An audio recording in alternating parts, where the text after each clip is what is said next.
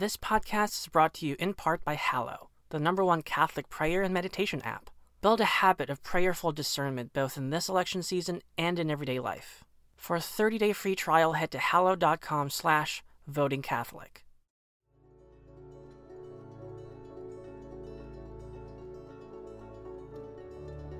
Nebraska has a very typical continental climate type, and so that means we get hot in the summer, we get cold in the winter, we have high variability from year to year. We can go from really wet to really dry in a very quick period of time. We have blizzards and ice storms, we have hail events and tornadoes, we have all kinds of severe weather. The agricultural production in the state, that's one of our defining features economically. That's what a lot of folks do for their livelihood. So our natural environment, we have a lot of people that are really tied to that in a very intimate way and have been working on the landscape for generations. My name is Martha Shulsky. I serve as the state climatologist of Nebraska, and I'm also an associate professor in the School of Natural Resources at the University of Nebraska in Lincoln. So a climatologist is somebody who studies the state of the atmosphere, typically over a long period of time. So here in the state of Nebraska, currently our climate, we are going into drought conditions. We're coming off of a very wet year in 2019, and we've been getting drier, especially the eastern, southern, and western part of the state. We have been drying out. In Nebraska, we have a lot of groups who are increasingly asking about the topic of climate change, and people are increasingly concerned about the implications of climate change. There still exists quite a bit of resistance and maybe doubt or skepticism about climate change. I think people feel that it is happening, but making the link to humans are causing climate change, that's difficult for some people.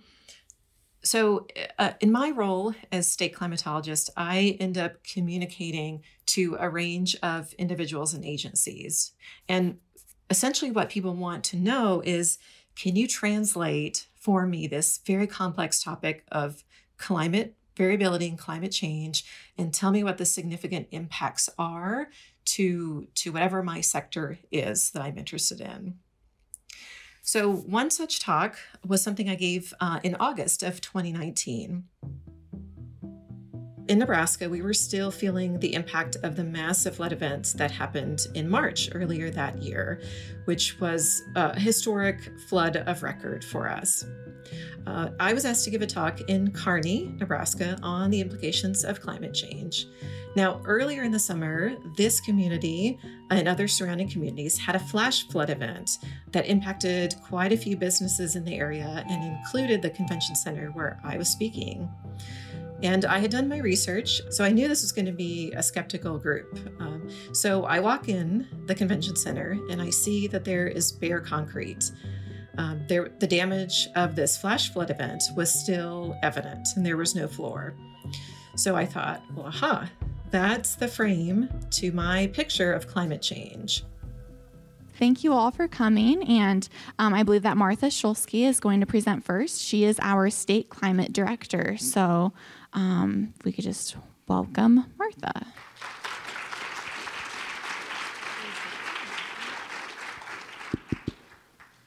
Is this one on? Yes. Can everybody hear me okay if I use this?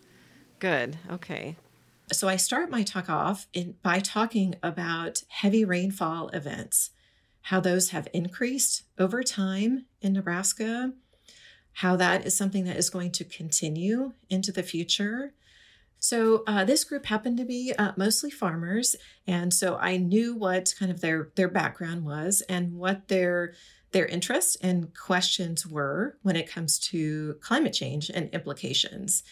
So I give kind of my standard implications of climate change talk, and then the questions start. Well, what about solar activity? What about aerosols? What does that have to do with climate trends that you're seeing? Well, we had a cold winter. Why is that? And one person in particular stood up as he's giving his question, and he said, I've been studying weather on my farm for 40 years, and I think it's just natural variability. And so on he goes. And one thing that I think he wanted to do was just make public his voice. And I often think I'm going to stay calm for one thing and just sit back and listen. And what I found over the years in dealing with a range of audiences on this topic is majority of the time, people want to be heard. They want to share their voice and their perspective.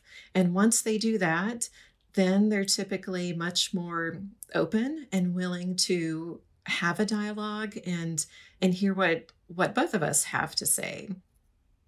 So after my talk, I get to the back of the room, and the gentleman who asked pretty pointed questions and wanted to voice his opinion, he comes up to me and he says, you're doing great work, and I read your climate summaries every month, and please keep putting those out. Those are really valuable.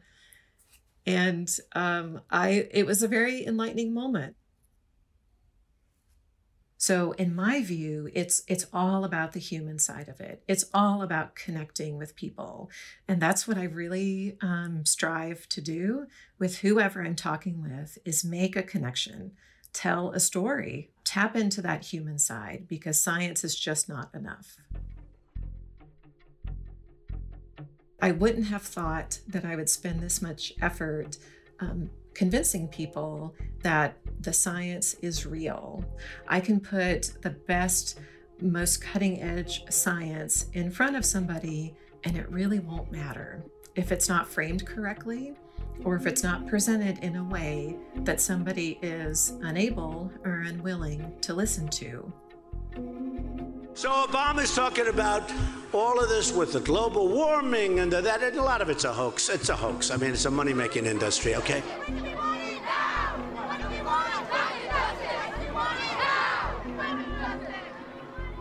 From hurricanes to rising sea waters to fires burning out of control, climate change is real and it's here. But political polarization in the United States has pushed the debate beyond policy differences, to a point where even scientific facts are called into question. The consequences could be catastrophic for the Earth and for human life.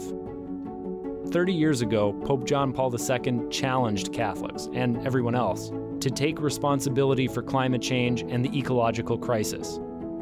It is, as he insisted, also a moral issue. From America Media, I'm Sebastian Gomes, and this is Voting Catholic, a podcast about what's at stake in the 2020 election from the people who know the issues best and bring their faith to the voting booth. In this episode, we face the hard reality of climate change, the facts, and the moral imperative to act. We'll be back in a moment.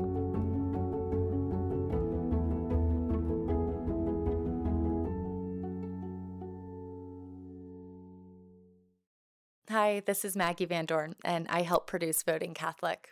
It's no ordinary time for politics and the presidential election. So, if you're enjoying Voting Catholic, I recommend signing up for the America Today newsletter.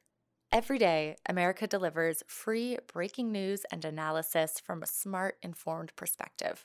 It's completely free and brings these important stories straight to your inbox, all with the intelligence and civility you expect from America. Visit americamag.org/newsletters. And thank you for listening. Welcome back. No issue will impact the lives of more people, especially the poor, than climate change. That's why the Catholic Climate Covenant mobilizes American Catholics to take action against it.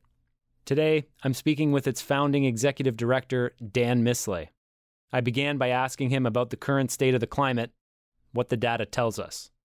At least globally, we know that 20 of the last 21 years on record have been in the 2000s. So essentially every year in the 2000s has been hotter than previous hundreds of years that we've recorded temperatures. And the hottest of all of those, of the 20 hottest years, have been in the last 5 years. So clearly, there's a trend towards towards a warming planet. Since 2010, there have been 18 1 in 1,000 year downpour events in the United States. Just a week and a half ago, we had one here in my hometown of Cheverly, Maryland, where we had 4 inches of rain in an hour, and dozens of homes were flooded just in my own little community. Clearly, this year is extraordinarily bad for forest fires. But before this year, the 3 most expensive wildfires in the world were in California: the Tubbs Fire in 2017 and the Camp and Woolsey fires in 2018. And then turning towards, with this racial awareness that we're going through in this country as well, I thought it might be interesting to note that, sad to note, frankly, that the percentage of U.S. African American children suffering from asthma is nearly twice that of white children, and their death rate is 10 times higher. And that's because they live in often highly polluted cities and near power plants and the like. So there's certainly an element of environmental justice that is evident in these types of statistics. So it sounds like climate change has a much broader impact than just like an increase in temperature. You're describing impacts economically, you're describing impacts socially and racially. So this seems like an issue that is pervasive to so many other issues as well that we face in the United States today. Yeah, that's right. I think it's pretty clear that, people who, low-income people in this country and around the world, who have frankly contributed the least to this particular problem of climate change, are the ones who are going to suffer the worst consequences. Most of these people would be renters, so they wouldn't necessarily have insurance if they lose property. They have poorer vehicles, if a vehicle at all, so they're not able to get out of harm's way as quickly. If you think of like a hurricane in the Gulf states, those folks don't have the money for a hotel, to stay in a hotel for a week or more. This is a big enough issue where, any real progress is going to demand action from politicians, from legislators. What have politicians been doing over these 20 years to try to tackle this issue? Well, not enough, bottom line, but there seems to be more happening at the local and state level than at the federal level. I think that's probably not a surprise to anyone. There was some progress, I think, under the previous administration, particularly on trying to reduce emissions from power plants.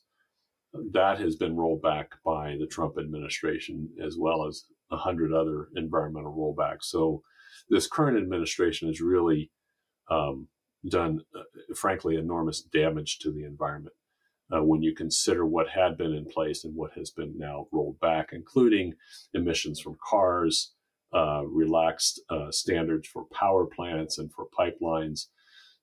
They withdrew from the Paris Agreement, which is kind of the global United Nations focused agreement on reducing emissions and getting a handle on climate change. It's not uncommon that issues are polarized politically today. We see that all the time. Climate change and concern for the environment strikes me as one of these things that shouldn't be. I mean, we all live on the planet. We would all like to drink clean water. We would all like to avoid, natural disasters as much as possible. It seems like we're all in this ship together. Why do you think this issue is so polarized in the United States? I think it has a lot more to do with political ideology than scientific fact. Someone will say, well, do you believe in climate change? And my response to that would be no. I don't believe in it. I know it. I mean, it's a fact. There are scientific facts that say that the burning of fossil fuels is creating a warmer atmosphere and a warmer planet, putting too much pollution into the atmosphere that then exacerbates the natural greenhouse gas effect that we've been living under for the last, 20,000 years or so. I believe in God, something that I have not seen or directly witnessed. That's a belief. But climate change is scientific fact. Unfortunately, some people still think it's a hoax or that the science isn't settled, and all of that is not true. Let's look at this issue from a Catholic perspective. What is the Catholic Church's teaching on climate change? In 2001, the bishops wrote a statement on climate change. And in that statement, they basically said, what we know about climate science is enough to demand action. They used the virtue of prudence to talk about this. And I think it was a pretty significant statement at the time. Pope Francis, of course, has, with Laudato Si, has really put environmental justice on the map. Laudato Si is his 2015 encyclical on caring for our common home. So one of his most authoritative teachings directed at caring for the planet.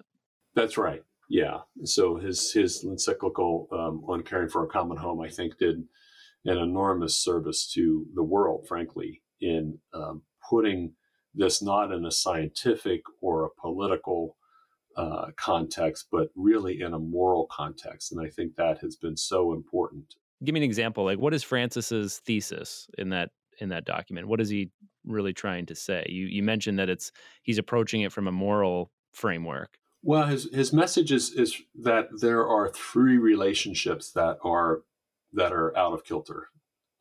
Those three relationships are our relationship with God, our relationship with one another, and our relationship with nature. And what he contends in the encyclical is that all three of those relationships are connected. So, for example, if we treat the earth as a dumping ground, we're probably going to treat our neighbors that way. We probably will, it becomes a disposable society, a disposable planet, a disposable creation, and we can just simply do with what we want with it. And that clearly isn't sustainable, and it's not respectful of this gift that we've been given. And it's not respectful to future generations who are going to be dependent on a healthy planet. So you mentioned that the bishops of the United States have made strong arguments for trying to tackle climate change and to, mobilize Catholics in this country to try to do something about it. I'm wondering if you think that's enough. There's often conversation in the church about, a document is great, but what actually happens? Do you feel that the church, the institutional church, the different, communities within the church have done enough in light of how serious the threat posed by climate change has become? No, I don't think the church has done enough, but that doesn't mean that they haven't done some. There are particular dioceses and particular bishops and particular priests and other Catholic leaders who have done, a good amount on this. I think of, for instance, the University of Dayton was one of the first Catholic schools to divest its portfolio from fossil fuels. The Diocese of Stockton, California, was one of the first dioceses years and years ago, probably 20 years ago or more, to institute a full-time environmental justice coordinator for the diocese. So there have been a number of efforts out there that I think have been moving the ball forward, but it's not commensurate with the urgency of the issue by any means. So, Dan, in light of everything that we've discussed, I'm wondering what you think the reality of climate change and the Catholic Church's teaching on climate change actually demand of individual Catholics today, especially in light of the election that's coming up.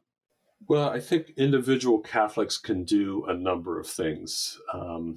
And I think the first and most important is to pray and to meditate about the good gift of creation.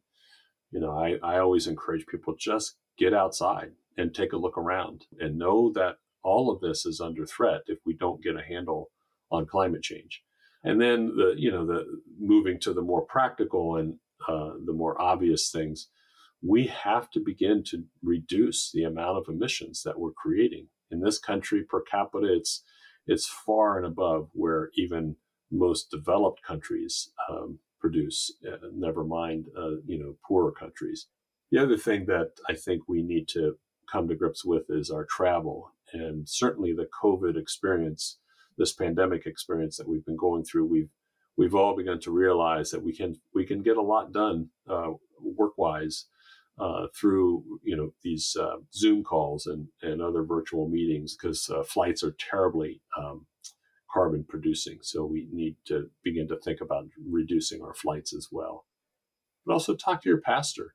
A lot of people say to me, my pastor just doesn't talk about these things. And if he doesn't, then I think it's up to us to encourage our pastors to do so.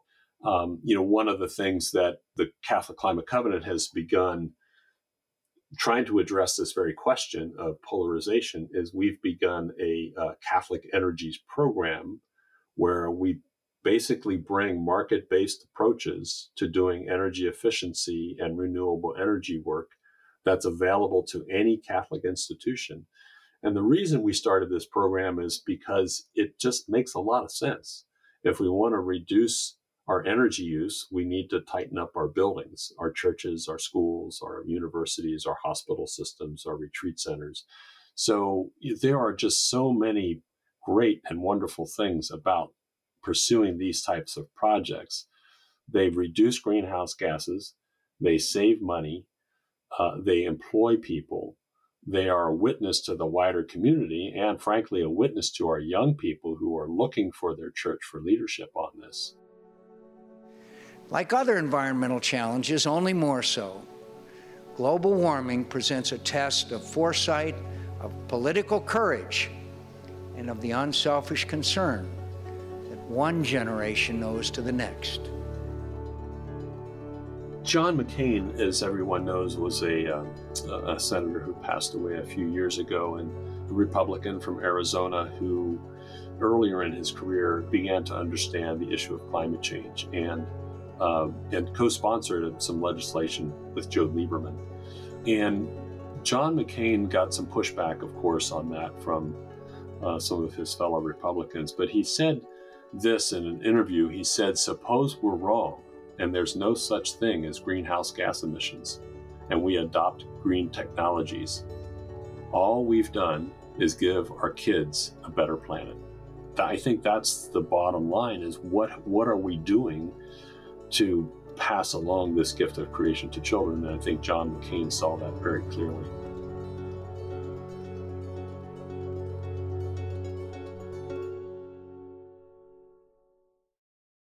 Martha, you're a climatologist and you're also a Catholic. And I'm wondering, in light of your many years of work in this field, studying the science, and also bringing a faith perspective to your work, how you approach an election like the one that's coming up in November of 2020.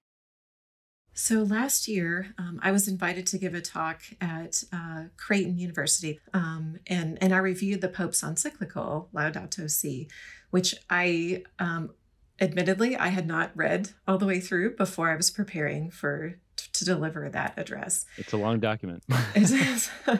And it was very beautifully written and such a call to action. And certainly the major thing that sticks with me is how it's the greatest existential threat of our time. If we don't address these very critical topics and don't act soon to mitigate future climate change, the world will be around, but it won't be one that we want to live in. So that's something that really drives me. It's a moral issue. We're not treating our environment the way we should.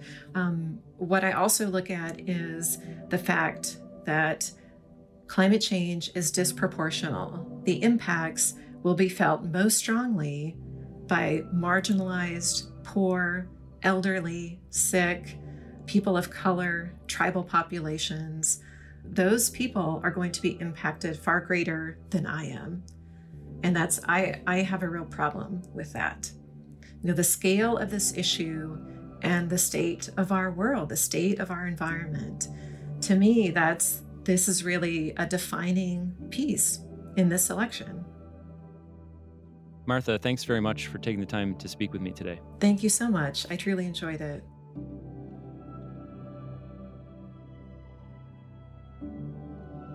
Next time on Voting Catholic. There's just this big belief in America that if you just work hard enough, if you just try hard enough, you won't be living like that. We're taking an honest look at poverty in the United States today. I don't believe decision makers actually understand how hard it is to feed a family, even if you're clocking in and out of a job.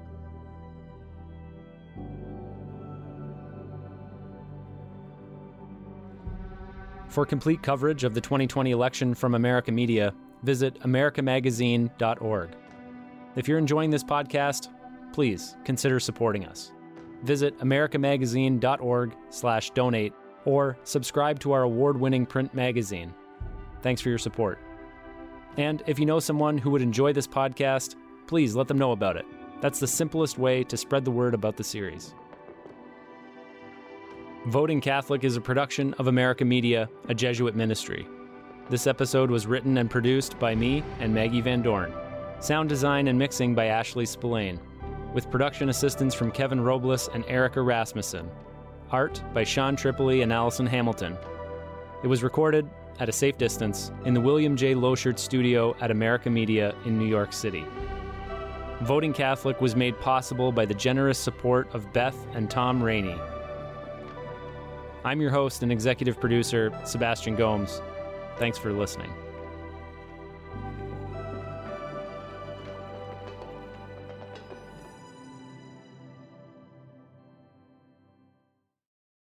Hi, I'm Ashley McKinless. And I'm Zach Davis. And we're the hosts of Jesuitical, America Media's podcast for young and young at heart Catholics. Each week, we break down the latest Catholic news, interview an interesting person with a unique perspective on faith and culture, and try our hand at faith sharing, asking ourselves where we found God in that week or where it was harder to find God. It's like those big dorm room conversations that you used to have in college, but better and in a podcast. And we're usually having a cocktail or two on the show, and we would love for you to join us. So check out Jesuitical from America Media wherever you listen to your podcasts.